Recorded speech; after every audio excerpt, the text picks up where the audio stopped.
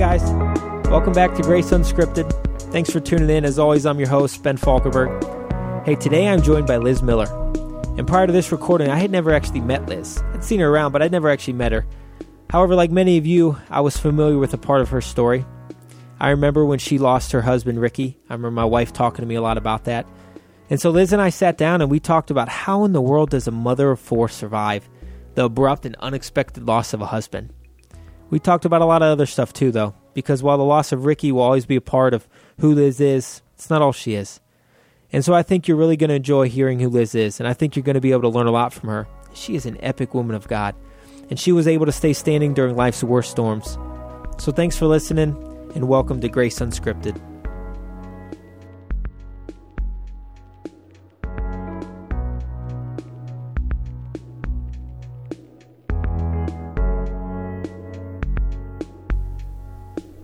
Hi, Liz. Hi, Ben. How's it going? It's going all right. We finally got a little bit of a break from the rain.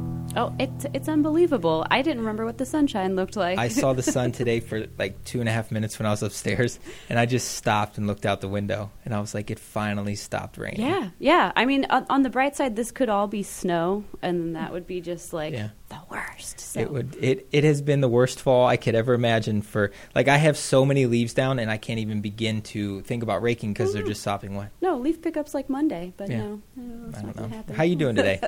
I'm doing well. I saw some sunshine. Yeah. All my kids are at school or at the sitters, so that's always a plus. So, yeah. So you got 4 kids. I do. You gave up some time. I know that's not easy. I have 3. Giving up like an hour or two sometimes it's like, man, that's a lot of time. So thank you for doing that for us. It's my pleasure.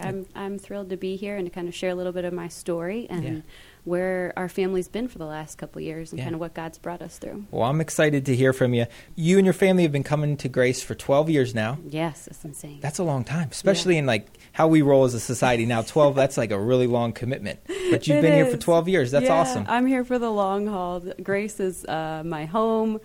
They've been an incredible family for my own family and really showed up in a big way. Yeah. So we started my husband and I started coming here 12 years ago, just looking for a place to kind of get plugged in with accountability in the leadership. That was something that was really important to my husband, Ricky. And when we first started coming, there were only 300 people, probably tops, that were coming here. So you were here kind of at the beginning a little bit, Yeah, but I was like, I had been in church my whole life, born and raised in a very small church. So so you were born...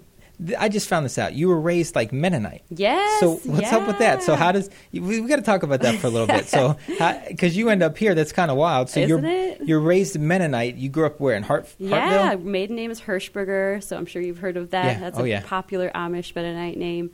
My dad was a pastor. They called it a deacon of a very conservative Mennonite church where they wore the bonnets and the dresses and all of that. But he always had a heart for the Lord and just really felt like some of the rules that the Mennonites had asked for him to comply with were not from the Lord. It was man-made, and he felt like it was legalistic and did not want to be a part of that sort of environment for his kids. So he decided to start visiting other churches, and we went from this very strict, like, a cappella Mennonite music to, like, a charismatic church. Oh, wow. That'd be where there wild. were some crazy things happening. Just because he wanted to follow the Holy Spirit. He wanted to follow the Lord in wherever he was moving. So we ended up visiting a bunch of churches and then ended up at a vineyard church, which is where I was. It was a small vineyard church here in Akron when I met Ricky, then years and years later. That's cool. So your childhood, so you grew up Mennonite. It sounds like you had a pretty solid home, though. Your parents were both Christians and stuff. Yeah, they were. That's cool. Just wanted to honor the Lord in all that they did, and left a big impression, I think, on me and my siblings. I come from a large family. I'm the oldest of 8. Yeah, that's a lot. Yeah, we did. Yeah, there was just it was always crazy. It was a crazy party growing up, but always one that wanted to honor Jesus in the middle of everything that we did. My mom was always really open to praying for each other when we were going through hard times. She would say, let's stop. Let's just lay hands on you and pray for you and see what the Lord's saying right now. So it was just, that's pretty cool. Isn't it? Yeah, that is pretty cool. Even coming from a background like that, I don't always parent out of that place. So I feel very privileged to have grown up in an environment like that. That's awesome. Yeah. So you were homeschooled pretty much the whole way through. But one thing I learned about you, which is cool, so you came out, and when you were a teenager, you went to you joined Youth with a Mission. Am I saying that right? Is it called YWAM? Yeah, Is that how you say it? YWAM. Okay. It's sort of like a Christian missionary school, I would so let's say. talk about that. Yeah. So how in the world did you end up with that? One of my youth group leaders had taught a couple classes for YWAM, and she knew my heart. She knew that I wanted to just preach the gospel, and so she said, why not give this a try? Why not go get some training? So I moved to Denver, Colorado, which is like where all good things happen and where the sun shines, unlike Akron, Ohio. Denver would be nice to live there. So that was when I was 18. So you went out. So you just moved out to Denver. I did, yeah, and I joined. So is this like a school? Okay, because I'd never heard of this. So until usually you told me about it. You do like 6 months of school where they bring in teachers and just teach you biblical truths and kind of really ground you in the Bible, and then you spend.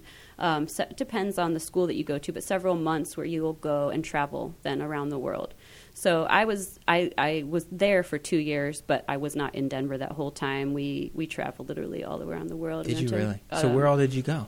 Probably the Amazon was my favorite. We went to Brazil and toured quite a bit there, but we were on a houseboat for a couple of months. You lived on a houseboat? Yeah. In the Amazon? So we did, yeah. Wow. Caught piranhas, swam with piranhas. It was that's just crazy. A crazy time, and I feel like when you're young like that, it's just a great time to be able to do that. You're just naive to you just don't care. Right? Nothing. You just throw caution to the wind. I remember like the first night in Brazil getting over 150 mosquito bites. Oh, man. And because I had like a little hole in my mosquito net, and I was like, what's a little hole? And then I woke up with that many mosquito bites, and I was like, well, Lord, you brought me here. Obviously, I have a mission to complete, and like just complete faith that like God was walking with me, and I was there to accomplish what He wanted me to. So I did that, and then we also traveled to Australia, Thailand, mostly like. That's incredible. Yeah. What an awesome thing to do. So did you guys like fundraise that? I mean, because that's not cheap. Okay. So you just sponsored and stuff? I had saved a lot of money because I knew I wanted to do that. So I worked ahead of time. Then I had asked for some donations. My parents helped me out a little bit too.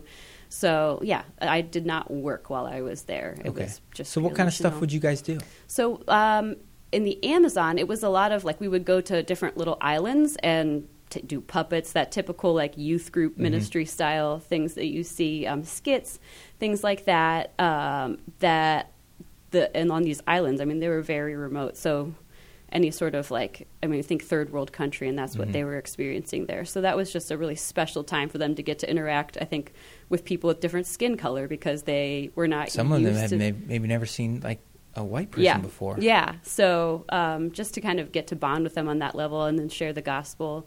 We had translators, but then we also I was wondering how that works. So you had translators with you. But we had learned some Portuguese before leaving, so like Portuguese songs, the skits in Portuguese, that kind of a thing. So we were able to speak it in their language. And then I even led, once we got to the city, it was in Recife, Brazil, led worship there for like a larger church, and we did some like church ministry.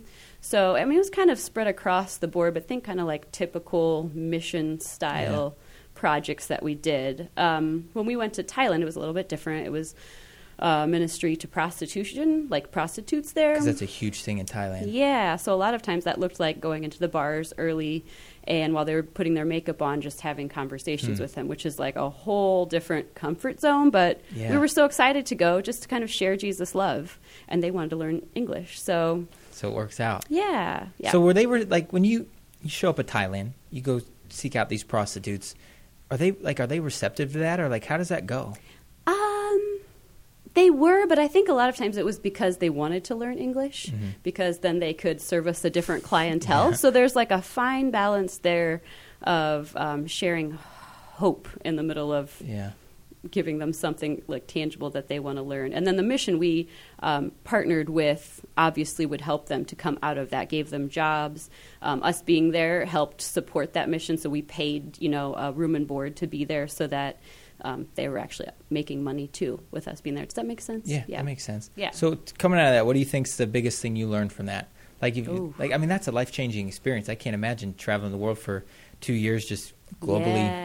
Yeah, I remember coming back and just like walking into Walmart and being like so overwhelmed by consumerism. It had to be kind of weird, huh? Here in America. Yeah. Biggest lesson that I learned, I think just to always be mindful, like no matter where people are coming from, we desperately want to know where we belong, and looking for that when I meet people, and knowing that that's kind of the place where they're coming from. I don't know. Does that make sense? Yeah, that makes sense. Yeah. So very different worlds, though. Yeah. So all right. So you come out of that. Now you had met Ricky before you went there. Is that correct? All right. So how describe that? How did you meet him, and then you jet off for 2 years? Were you guys like dating at all before that, or no? We love to make fun of each other.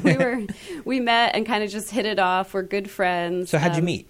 We met through church. Okay. We both played on the same worship team, and he was just like a practical jokester, good guy, football jock, life of the party, and I was a little podunk homeschooler, like artsy fartsy kind of, and just loved to make fun of jocks and popular and people that thought they were all that in a box of chips. Like that was not my jam. But we had a really good relationship, so there was just a lot of comfortability that happened there. And I left, dated other people. He dated other people. We just remained really good friends. And then when I came back, from like you're traveling with came back. We just started spending more and more time together. And after probably a couple months, he was like, we should make this a thing. Like, we should just try to date. And I was like, okay. Like, it was just very organic and natural, and quickly turned into something that we knew would be more than just like a fling. So from, I think, the day he asked me out to the day we got married was about an exact year. Wow. Yeah. That's fast. Isn't it? Yeah. There's a lot. Tanya and I were fast, too. We started dating in September, and I would say by Thanksgiving, we were already talking, like, when do you want to get married? Yeah. I just knew right away. And so we ended up actually dating for a year and getting engaged for a year. But we got married, I think, like 22, 23 months after we started first, like, met each other. I think if you see somebody else with a common goal, and even though you might have some differences, you see yourself living your best life with that person, because you know that your eyes are on the same prize. Does that make sense? Yeah, for sure. I think that's what Ricky and I felt too. That's cool. So 2003, you got married. Yeah. Okay. Now you start having a bunch of kids. So we just like to keep it fun. That's what happened. That's cool. So you have 4 kids. I mean, I read their names. So you have Grayson's 12, Tony's 12, Weston's 11, and Isabel's 3. Did I say that right? Okay. Yeah. Now I didn't know. So your second oldest, so Tony's adopted. Mm-hmm. So how'd that come about? You got to talk about the adoption process. I'm sure that's an interesting process to get there and then work through, and I'm sure it's a little overwhelming at times. Yeah, I'm so passionate to talk about adoption. So we had Grayson about a year after we were married, and started talking about, like, what would our life look like? Would we ever want to adopt if that presented? I think maybe we had done a Bible study that Francis Chan had written, and he loves to talk about adoption and how Francis Chan has got mentioned like 3 separate occasions on this podcast. We're just promoting Francis Chan left and right. Yeah, I like him though. He's cool. Yeah, that's so funny that's come up. I think people are drawn to him because he preaches truth and he preaches Jesus. Like, it all points back to him. He has such like he's very unique. He basically just is like, the world that you live in is probably not the world that Jesus wants for you. Right. You know what I mean? He's like, so let's just look at the Bible. Let's take it over here and be like, does this line up with American life? And you're like, no, it doesn't. Right. And I think that rawness appeals to us because we want to live authentically. We want to live for the Lord. So, so we had read something, that it was a study that he had done, or a book that he had written, and talked about adoption. And so we said, that's definitely something we'd be open to. The Bible says, if kids need a home, we should be the ones to provide that for them. But, we thought maybe once Grayson was older, if our other kids were older, then we would adopt. Yeah. So then after Gray, we had Weston. They're about 14 months apart. And then when they were 2 and 3, Tony came into our lives. Okay. So how did that happen? He was in the foster care system through Cuyahoga County, and Ricky's parents were a foster family. So they were his foster family. And the night he came to live with them, Ricky went over to visit his family and came home. He was like, Liz, I met our little boy. I met the little boy we're going to adopt. And I just looked at him because I'm like the worn out mother of a 2 and 3-year-old boy who are just nonstop. And I was like, there's no way. Nope, we're not. Hardcore pass. And he was just like, no, I really think this is a thing. And I blew it off for a couple weeks, honestly. I was like, just no. He's like, just start praying about it. So I started praying about it, and God works in mysterious ways. Mm-hmm. Tony and I had, so his name is Tony. I met him. He was this, like, the cutest little, just curly hair, the softest little skin. And so he'd have been like 3 years old? Yeah. Okay. Yeah. So he was 2.5, I think, at that time, but close enough. Just kind of fit right in our family, and I started helping take care of him. I was the alternate foster person if Ricky's parents ever needed to go out of town. We were the ones that would take care of him then. So after a couple months, I was like, okay, Lord, I think this is something that like no other families are interested in adopting him. Like, because he's in the foster system, because at any point, like his biological family, like somebody could come and just be like, we want him. Right? Is that true? Well, so his biological family, it had been 2 years. So in that foster, I don't know if Summit County is the same way as Cuyahoga County, but the family has 2 years to make a decision. So there's a time frame. Yeah. Okay. And they had chosen not to. He was with another foster family that had been neglectful, which is just horrible. It's just unbelievable. So he was removed from that home, and I think that original foster family had intended to adopt him, but because they were neglectful, they obviously didn't get a chance to do that. So he had come to live at my in-laws because of neglect from a previous home. Gotcha. So at that point, he was just like a number in the system where nobody had spoken, taken interest in that. So yeah, there's so many kids who need a home. A lot of times it does look like the families are still interested. Their biological families are still interested, but they're, working on getting their act together and being, good parents. Yeah. Because if we have friends, they go here, Ben and Jess, and they're like fostering a little girl, but we're talking to them and they're like, yeah, like at any point, like they're still in that little window here where they're like the dad or the uncle, someone could just step through and be like, we want the baby. And it's like, man, like that is a really difficult thing to be like, we're going to go pour out our love on this kid. She's our kid now. And then someone just be like, nope. We got it. Yeah. Well, and I think speaking from like just understanding, hearing a lot of social workers talk about that, they've seen long-term how a child does in their own biological environment versus how a child can do in an adopted environment. And long-term, they see those kids coming back and wanting to meet, those biological family members. So they try to place them with that. But if there's not a healthy member of that family, then that's just not an option. So how do you fully decide, like, we're going to bring Tony in? How does that work? So we said, you know what, God, we'll try to do the foster classes. We'll start the certification process. And if at any point, God, you say, like, this is not something that's best for our family, just let us know, in a loud and clear way. And we didn't really get any of that. So we did the classes, we got certified, and then he came to live with us, and there's a 6-month waiting period between when a child moves into your home just to make sure it's a good fit on all, fronts. So there was a social worker that would visit us, that was ours, and then his would come and also visit us and make sure that he was meshing well with the family. And it went well. It was crazy and chaotic because there's 3 boys, like 3 and under. So that's exhausting just thinking about. Right? Yeah, I just didn't stop moving. I lost a bunch of weight. It was great. But that process went fairly smoothly, and we ended up adopting him November of 2007. That's cool. So, yeah, that's a little bit of how he came to live with us. And then you have one other girl.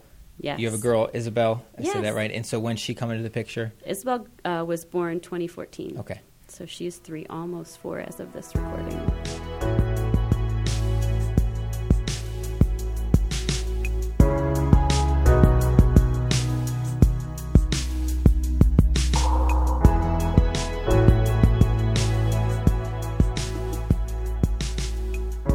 So you guys are just walking through. Yeah. You got 4 kids. Ricky gets sick at some point. Yeah. Right? He gets. I wrote this down.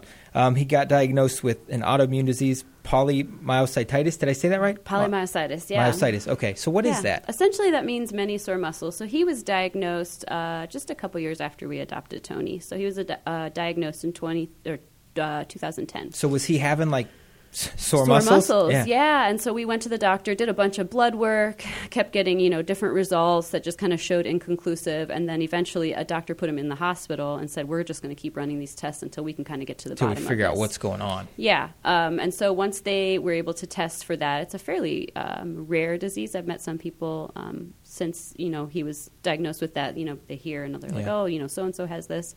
So that turned into...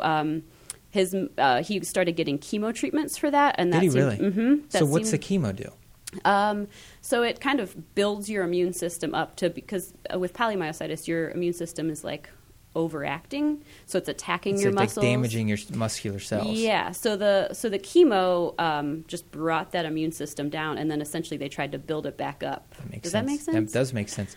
So it's like his immune system was doing too much work. Yes. On its own, so they kind of like knock it down. Yeah, okay. So we kind of went through a really rough period with that. Yeah, so what's that like? I mean, you're just rolling along, and then is he just like how long is he sore before you guys figure out what's going on? He's just like, man, I don't feel well, or it was probably about a year of him just saying he lost a bunch of weight, and we were trying to figure out why. He was a big guy. He was 6'5". He's a big dude. Yeah, almost 300 pounds. So yeah, he didn't mess around. We always like to joke that I even at my heaviest pregnant weight weighed less than half of him. Yeah, you're like the size of his right leg. Actually, I did fit into his Carhartts. Yes, That's awesome. That was a thing. So yeah, he'd lost a bunch of weight, which was kind of okay, your muscles are sore and you're losing this weight. So it was about a year process to figure that out. And then once we did figure it out, I was very fearful. Like just God, what are you doing? We have 3 little boys. He's the breadwinner. What is our life supposed to look like in this? And I remember it was probably about a month after he got diagnosed. He's started reading the Bible a lot more and just pursuing the Lord. Ricky did. Yeah. He met with a mentor here at church who really started challenging him, and we just started seeking God in our current life a lot heavier because we were going through that hard time. And I remember one morning he woke up and he said, "Liz, I had the most amazing dream last night." I said, "Okay, what is it?" He was like this crazy vivid dreamer anyway, so I just kind of, whatever. He goes, we had been house shopping at the time, so he said, I dreamt of this amazing house. I said, "Okay, what was it?" He goes, "It was like this house was built for me." He said it had this amazing crown molding, because he was obsessed with crown molding, of all things. That's so random. These incredible speakers that he had been pining after for a long time at Best Buy, of all places. And he goes, the garage, he's like, it was a 4-car garage, but with all the tools that I would ever need to fix in a car. And he goes, this house, it felt like it was just built for me. And I was like, oh my gosh, well, we can never afford that. So dream on. That was a nice thing that you dreamt that. And he goes, but more than that, he goes, Liz, the feeling of peace that I felt when I was there, he goes, it was unlike anything that I've ever felt in my whole life. And I just said, oh, well, okay, trying to be a supportive wife. He goes, then he stopped. He goes, I think that's how my house is going to be in heaven. And I just stopped what I was doing, and I was like, whoa, this is not okay. You're already sick. I've Googled a lot of things about polymyositis. I'm nervous about you dying. And he said, he goes, I have a lot more to accomplish in my life here for a house like that in heaven, so it's going to be a long time before I pass away. And we kind of chuckled about it, and I agreed. I was like, yeah, you got some work to do, buddy. Yeah. But I was still very fearful.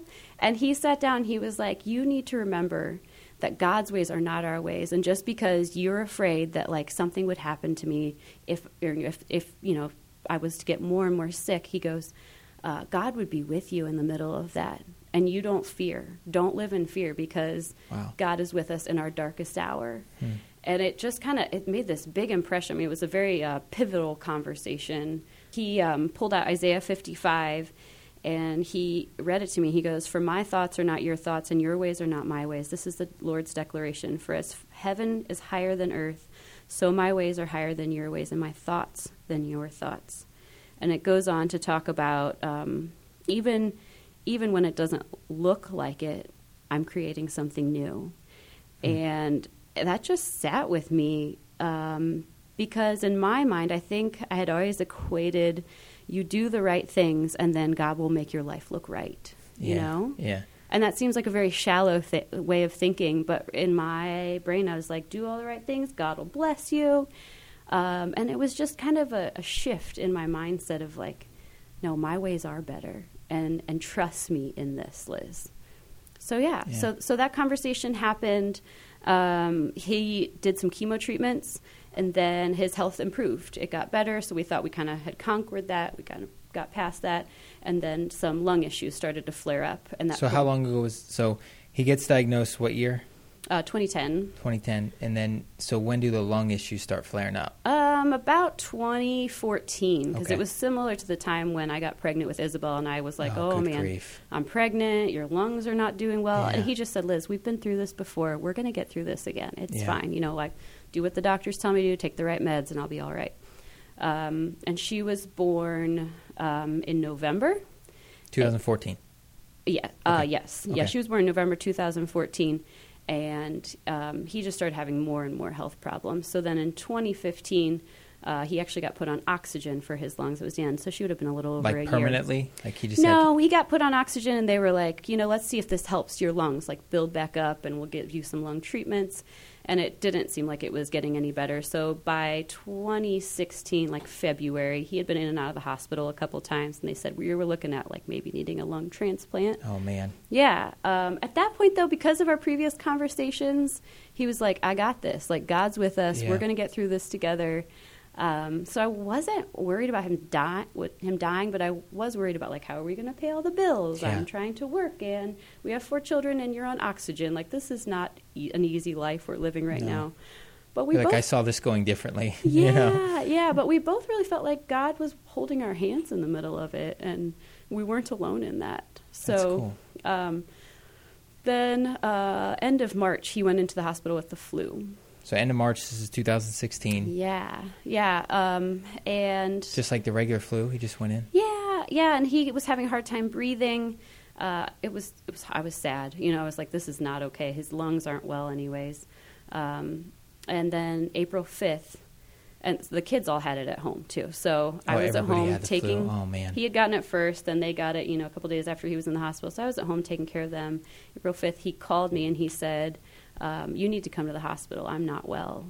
And his entire, like, He never said that to you. difficulties, it's always like, I'm fine, don't worry about it. Just played everything down.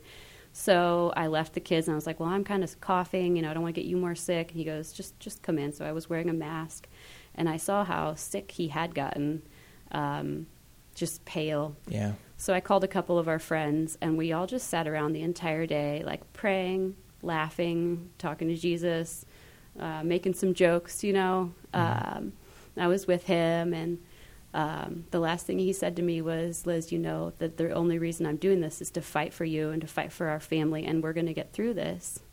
And I went home to sleep that night and got a call in the middle of the night to come down to the hospital right away. And when I arrived, they were doing CPR, and they had lost him. So That is unbelievable. yeah, it was the most traumatic thing that I hope will ever happen to me. It was horrible. That is unbelievable. Yeah. I'm glad you had that day with him. It was one of those days where it was just a sweet time together, and that our friends could, because he loved to have friends around all the time, so that our friends could be there with us as well to enjoy that day. Do you feel like he felt like that was coming? Was he trying to, like, or did you feel like that was coming at that point, or are you still just like, man, he's really sick? He's like, I went home like, man, he's sick. Like, this is going to be rough to come back from this, but he's bounced back from everything before, and he just was not a quitter. So I didn't think that would be an outcome. Yeah. I just always saw him pulling through. Man.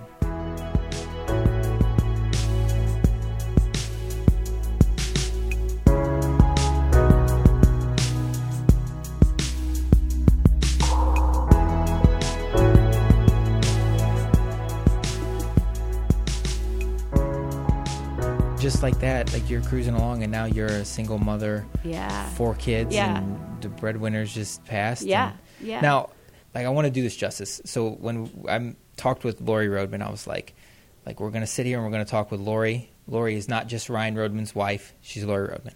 And so I think that for most people in the church, like when they see your name when it pops up and it's your week and it downloads on the podcast, like Liz Miller, they're probably going to have an idea of what we're talking about. Yeah. But I do want to do justice and make sure that, like, I don't want you to feel boxed in here of, like, you're not just Ricky's grieving wife. Like, you're Liz. Like, we're gonna talk about this not to paint you into a picture of who you have to be, but I just think, like, even from the outside, someone like me, I had never met you until 30 minutes ago. I never met Ricky, but I knew what you guys were going through, and my wife would show me pictures. She'd be like, yo, like, like Ricky's getting sick, and she didn't really even know you. She just kind of had seen you at stuff. And so I want to focus on this for the next bit, just because I think what we've all seen you handle this from a distance or from close deserves our attention. Yeah. Okay? And so I want to do that for you. So I don't want you to feel like, we're going to sit here in this box and I have to be this person on the podcast. I think who you've been through it deserves our attention. And so that's kind of what I would like to talk about, if that's all right with you. Yeah. Okay, so with that being said, that storm comes. Yeah. And then where are you? I mean, emotionally, physically, spiritually, like, where are you? Like, what does that look like? That was a place that I never saw myself. And even leaving the hospital that day, I just said, how am I going to tell my kids? Like, how does somebody go home and share with 3 little boys and their baby daughter that their dad is not coming home? They thought I was coming home to take them back to the hospital to see him, because they had not seen him in about a week, because they were sick. He was sick. So I went home, and my parents were with me. And we sat the kids down and we told them, Daddy's in heaven now. And I just stopped, and I remember thinking, like, oh my gosh, I've always believed in heaven my entire life. Now my other half is there. Mm-hmm. Like either heaven's real or heaven's not real at all. Yeah. And I don't know if that makes any sense if you've ever lost somebody close to you like that, where you're forced to really kind of reckon with like what you believe and being fully aware that there is another realm. There is a spiritual realm that, living in a physical realm, we don't pay attention to. No, we don't. So just that reality kind of hit me like a load of bricks, and starting to question again, like, God, do you really care about us? Do you see us? Like, this is not how I saw my life going. I wanted a little white picket fence. I wanted to go into the inner city and do my thing on the weekends and then go back to living a great, easy life. Like, it was a time of just being so frustrated at the Lord. Yeah. And I remember my friend pulling me aside one day, and I was just saying, why would God do this to us? Like, does he not even love us right now? And I said, we prayed for healing, and I really thought God was going to heal Ricky. And she said, Liz, she goes, he is healed. Yeah. And it was one of those, I think I fell over. Like, I just sat in the chair, and I was like, you're right. You're right. This world is not our home. This world is not our end. And God's answers to our prayers look different than what we think that they will. Not always, but in this particular instance, it's just completely different. So I think in the middle of that time, while it was very hard, my heart was just open to this whole new hope of heaven and what that looks like. Like, this world is not our home. No. This is not the end. So for somebody that I love so much to be in this next world, it was just this whole new set of eyes. Yeah. I was talking at work with one of my friends, and I have him. He doesn't come to Grace. He doesn't come to church. I'm trying to get him here, but I have him listening to the podcast or whatever, and we just finished up that God and Money series, and we were just talking, and he was just like, it blows my mind when I think about, like, financially, like, we give so much time to these 40, 50 years, like, in our thoughts and everything. Yeah. And then I was like, compared to eternity, it's just like, it's something we don't stop to think long enough about, but when you give it even like 3 seconds, it just blows your mind. You're like, there's really there's like this eternity on the other side. Yeah, I think now I'm convinced that heaven is watching us, and in the end, the things that are going to scream the loudest about our life here on earth is how we loved. And I love that series about money because it talks about how we love our neighbors with our money and how we spend our money. I mean, I'm so quick to just kind of check the list off of, like, I need this, and not pay attention to, like, it matters in eternity how we use our resources here. That was just I highly encourage anybody who didn't listen to that. Yeah, that was really good. To go back and check that out. So let me ask you this. How do you grieve while having to parent 4 kids? Or how do you parent 4 kids while having to grieve? Like, how does that happen? A lot of counseling and a lot of crying on the top of bunk beds. Yeah. Because they're grieving too. We all grieve together. And I always wanted to be honest with my kids and not try to cry behind closed doors. Yeah. I didn't want to traumatize them, but I wanted them to know that we were in this together and that we were going to get through this together. And because of the legacy their dad left, that we could continue to carry that on.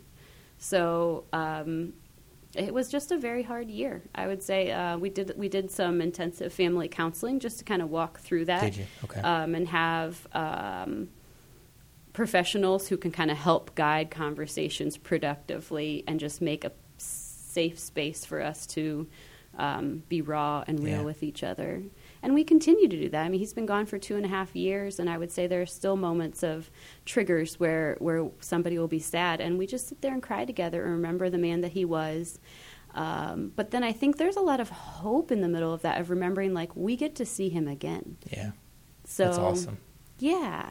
Does that answer your question? Yeah, for sure. Yeah. I think, like, and I've talked about this before. Like, we had a stillbirth after our first two. We had our third one was a stillbirth. And, like, when I hear your story, and it's just human nature, we, like, kind of compare stuff. And people are like, oh, I'm so sorry. And I'm like, listen, it was awful, but we never lost – I always use the term, we never lost a place at the table. So, like, if I sit there at dinner and I look to my right and my left, my girls who have always been there are still there. Yeah. Like, our son Benson was never there. So, like, we have – triggers, like his birthday, we planted the tree out front that's growing, and so like every year it just gets bigger, and I mean, so there's triggers, right? Or like the things that like bring you right back, like it just happened, you're like, holy smokes. But we never we don't have as many triggers, maybe I would say. And so is that something you still feel like on a daily basis, something just triggers it and you're like, oh my gosh, like you're just right back in that moment? Yeah, I would say in the last 6 months I felt less of those, which is such a welcome relief, because for a while it felt like every hour something triggered, and it was especially that first year of like learning how to live life as a single parent, and comforting my kids in the middle of that while experiencing triggers regularly was a very difficult space where I leaned on the Lord hardcore, and he showed up in such a big, beautiful way. Yeah. And something I always reference was I remember going to one of my counselors and saying, how do I reckon with this like beautiful truth of eternity and the fact that this world is not our home, and like all that heaven has to offer. I know the kind of home that my husband is in heaven. Because he told you about his 4-car garage. I don't know if that's actually a thing. Well, whatever. But just like him living in that place of peace. Yeah. But so reckoning with that truth with like, I'm a single mom of 4 kids and working and trying to make this all work and just missing my other half so much. And I remember my counselor telling me, think of it as railroad or like train tracks. So those things have to interlock together. And so just constantly reckoning with both of those truths and remembering how, like when I'm feeling that grief and that sadness, to remember the hope and to allow that to infuse my thought process. Yeah. Because at some point there's like the transition of like, this just happened. The world is just dark. Stopped. Like it just completely stops. But there is a point where you're, like you get to, and moving on is not the right word. Like the transition of like, okay, we have to keep living. Moving through it. Yeah, we like as a mother now of 4 and my kids, like our family, we have to move through this. Yeah. And I like, so how did people come around you in that? Like I'm sure, like, because I know the church did, not to plug the church, but to just talk about like what did that look like in your life for people in the church or people that were just in your lives? Yeah. Like how did they come around you and help you in this? So this is where, like when I referenced earlier that our church has become our family, like I can't even say enough good things about Grace. I think we had meals for like a solid 6 months. That's awesome. Where people were constantly coming, hanging out with us. Some of my good friends would come over and clean my house, hang out with my kids when I was just too sad to be alone. Because when you go from sharing your life as closely as Ricky and I shared lives together, I just felt very lonely. Yeah. So they kind of stepped in and were Jesus' hands and feet in the middle of that. I remember one night, it was Sunday afternoon, people came over after church and moved a swing set for me, raked my leaves, like just... they would say, what service projects do you need done? We want to be there for you. We want to help you. Isn't it? That like, is really cool. For Jesus' hands and feet to kind of come around me like that was just so comforting. Yeah. So I would say, just very practically. And then even I remember that, like the practicalness of it. I remember Jeff talking about it on stage one time when I think it was Heidi's mom got sick and died when they were on vacation or whatnot. And he was just in this crazy time of like, what do you need? And he was like, I just need someone to cut my grass. Yeah. You know what I mean? Yeah. Like that is all I need. Like Jesus' hands and feet here might just be cutting my grass. And that's awesome that you had people just being there for you. And I always say prayer makes all the difference in the world. So if you're listening to this right now and you're like, man, I've got all these other things going on. I'm driving all the time for, carpool or whatever. Think of those people in your lives that are in the valley of despair, are in the pit of despair, and start praying for them, because because that makes all the difference. I tell people all the time, I would randomly have somebody text me and be like, I don't know why, but I was thinking this thought and this Bible verse came to mind, and I felt like Jesus wanted me to share it with you. And it would have been something that I read that morning that it just was like, had clicked, and I was like, I think that's you, God. And then getting that text, I was like, whoa, like it just kind of hits you. Yeah. And you recognize that the Holy Spirit's walking with you in the middle of that dark season. So don't ever make light of prayer. Like, it does make all the difference in the world.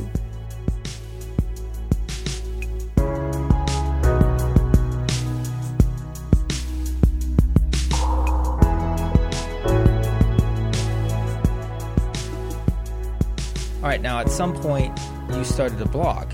So I did, yeah. Let's talk about that. So was that, like I've talked a little bit about some members of our family had a hard time having a baby, and they're just walking this for years and years, and eventually she's such a good writer, she started blogging, and she would say that was like her helping her process grief a little bit. Was that kind of what it looked like for you? Yeah, very much. It was not an effort to sort of teach anybody anything. Yeah. It was just therapeutic. Like, I would have a memory about Ricky, and I would be like, why am I having this memory? And so I would start just kind of writing through and writing my thoughts down. And I think maybe the first couple were points that I wanted to make that I felt like Ricky didn't get a chance to say these things. I want to say them for him.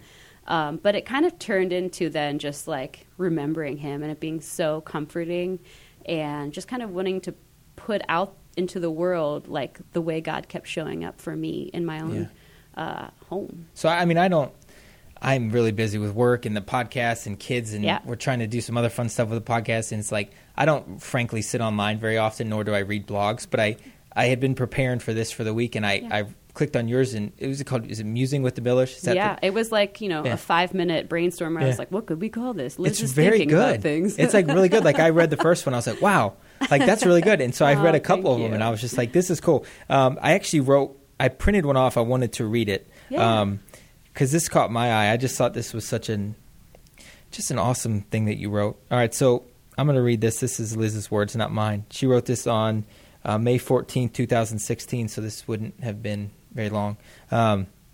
It's called Two Truths. She says, ever since Ricky passed, I seem to be caught between two truths or two realities.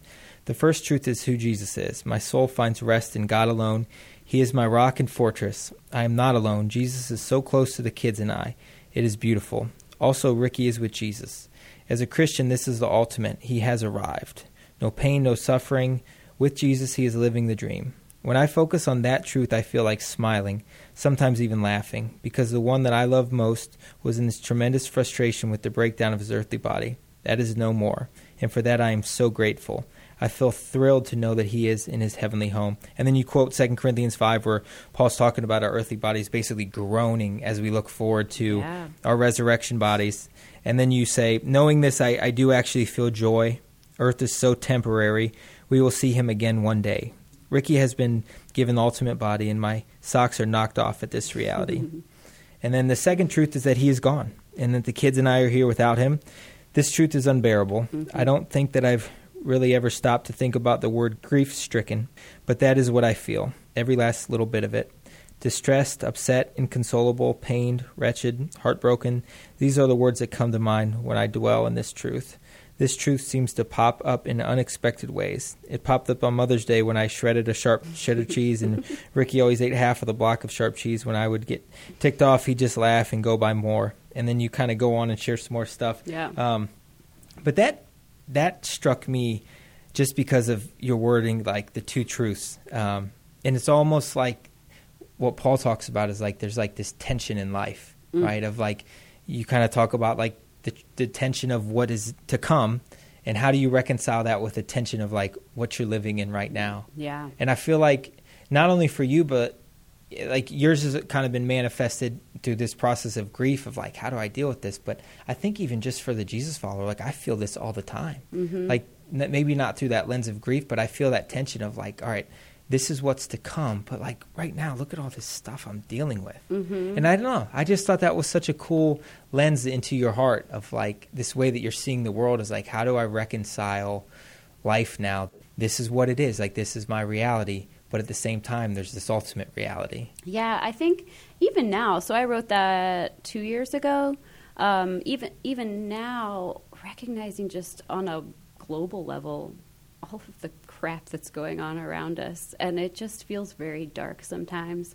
But what I can bring to the table, so to speak, is Jesus' truth and his life and his hope and just eternity. So always keeping that at the forefront of my every move. When I start to go down that road of depression or feeling overwhelmed, because I think that's pretty a popular feeling for a single parent, is just how do you juggle all the balls all the time, and recognizing like I just can't, and that's okay, because I have the Lord with me, infusing his strength and all these things, and when I drop one, it's all right, So I don't know, kind of coming to terms with like I am not perfect, and that is okay. But I think it's been so cool just hearing you now, but having seen this and hearing people talk about this, because I think people would look at you and be like, well, her house never washed away. Right? Because it was you laid it on the foundation. Yeah. Jeff talked about, I think it was like 2 weeks ago, it was like you build your house on the rock.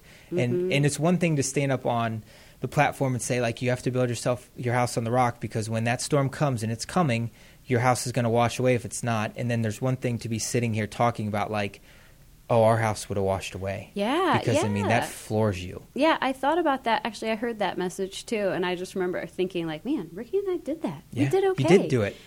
And that came from, regularly attending church, putting into practice what the Bible teaches. And I would say we did a lot of hard work before any storm struck. Yeah. We were fortunate enough to come from he had a Christian family, I had a Christian family. We were taught truth, and we chose to build our home that way. And so there was that foundation that was there.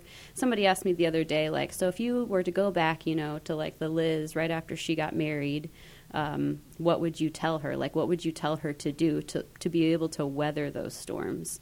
And it took me aback, because I was like, I don't know, just live your life, like do the best, follow the Lord. Yeah. But I really do think it comes from a place of like consistently reading the Bible, talking to Jesus, asking him what he's about, and trying to follow that will ground you. Because if God is for you, who can stand against you? Yeah. Like there's such strength, come what may. Like I know where I stand here, and nothing can tear me down. That's awesome. That's like right up my favorite passage. I have a couple I've shared. I love Galatians 5, but one of my other favorite ones is Philippians 1:21, where Paul's writing, he says, to live is Christ, to die is gain. And spending some time thinking in that. And I was thinking about that this week as I was focusing on our conversation, is like, to live is Christ. Like there's to live here and everything that he has blessed us with, to like proclaim his name. What an awesome thing. And he's blessed us with so much, like family and just all the stuff of life that are good. Like there's so much good here. But to die is gain, because to die is to be with him. Yeah. Yeah. And I think it's helped me find like a fearlessness in life, not a recklessness, not a, I want to be here for my family. I want to grow old with my wife, but like there's a fearlessness of like, we're going to build our future. We're going to build our home, our marriage, our family on this rock. I have nothing to fear, because I am his and he is mine. He created me. He has me. Like he has my heart. No matter what comes, like I am his, and I have nothing to fear. Oh, it's so good. It's just incredible. Yeah. I mean, frankly, I don't know how you walk through what you've walked through if you aren't at least operating somewhat in that space, because otherwise you just, like, what do you have? Well, there's just no hope there. It's a sort of like, well, I guess I'll get up and make this happen. And that just turns into, I think, bitterness really quickly. Yeah. And that's not something that I ever wanted for my life, for my kids. And I know that's not something that Ricky would have ever wanted for us. Yeah. So, that's just so good. Just to, I call it like reckon with the rumble. I think that's a Brene Brown style. I don't know if you're familiar with her, but she talks about vulnerability often, and just sort of living out of this authentic place where you recognize this truth and you're like, well, this is where we're at. And I'm going to choose to like put one foot in front of the other and live as authentically as I can, because this is what I get, one life. It's a very short life. Sometimes it feels like it's never going to end when you have little kids. 6:30 at night and you're like, have I lived 5 lives? What just happened today? But to keep that truth in perspective, like this, we have such a short time here, and what will we do with our time? I don't want to look back and be like, I was too afraid to do those things. Yeah. I want to like decide, like you did maybe with this podcast, like that's an area that I want to make a difference. I'm going to go for it and just live life fully. because not everybody gets a chance to, you know, like thinking about your son. I don't know if that ever infuses you to like, he wasn't able to live a life, so I'm going to do the very best that I can to live well. That's cool for Benson. Yeah. So how are your kids doing now? They're crazy. Are they? It's just chaos at my house all the time. I can't even imagine, really. It's so funny that you asked that, because we just came through they were grieving for a long time, and we had our fair share of troubles, and we just kind of came through another, just something that kind of came out of left field, and I didn't see it coming. And I went back to like, God, do you see what's going on? You promised to be a good father. So like, I'm expecting you to show up. And he has. And maybe not in quite the way I would have liked him to. I would have liked to avoid the crisis. Yeah. And he kind of helped me walk through it. But he provided people along the way, people here at church that kind of held my hand and reminded me of God's truth in the middle of that. They're doing well. Grayson, they all are at different schools too, so that just always makes That's unbelievable. A crazy time. I like to keep life complicated. You have 4 kids at 4 different schools? Well, the youngest goes to daycare, so gotcha. Then the 3 boys are in middle school. But that's like 21 teachers and 3 different principals to keep straight. That is wild, yeah. But yeah, they all have different ways they like to learn. So they're in 3 different spaces, and they're doing really well. That's awesome. I just told, I was talking to my sister the other day, just to go back on adoption, just to kind of highlight that a little bit. And I said, I feel like my son who's adopted is better than he's ever been in his whole life. But I am muddier than I have ever been, and just kind of dragged down by all of the difficulties and the things that he was exposed to before coming to live with our family.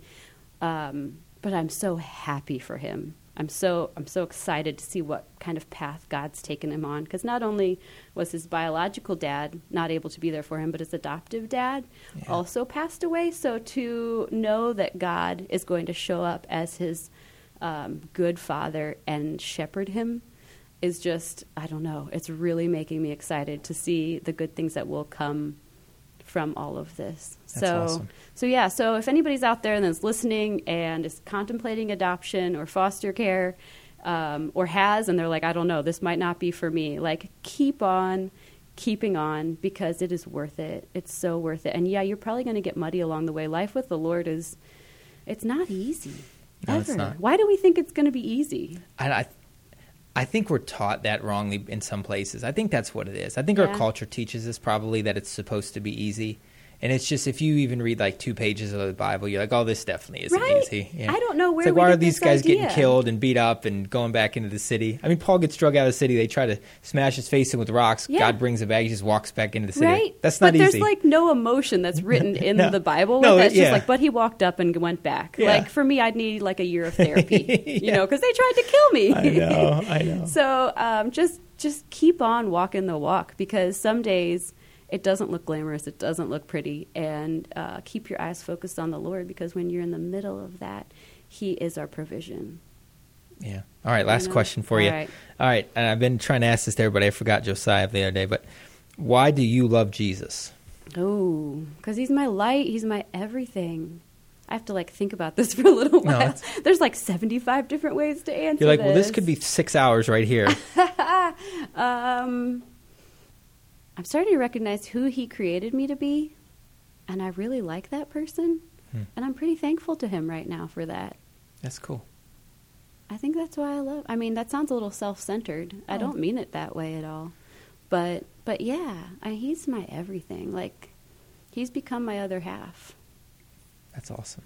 Well, one of the things I've always said on here is that one of my mottos of life I've adopted from John Piper is that God is most glorified in us when we are most satisfied in Him, especially in times of like trial and grief. Mm-hmm. And for me, I think from people in the church, we could look at you and say that you have lived that. Mm-hmm. You have been that reflection of satisfaction in Him that's bringing Him glory.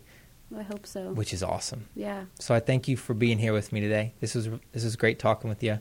I think some people are going to learn some stuff from you. Well, thanks for having me. It was great. Fun having a conversation with you.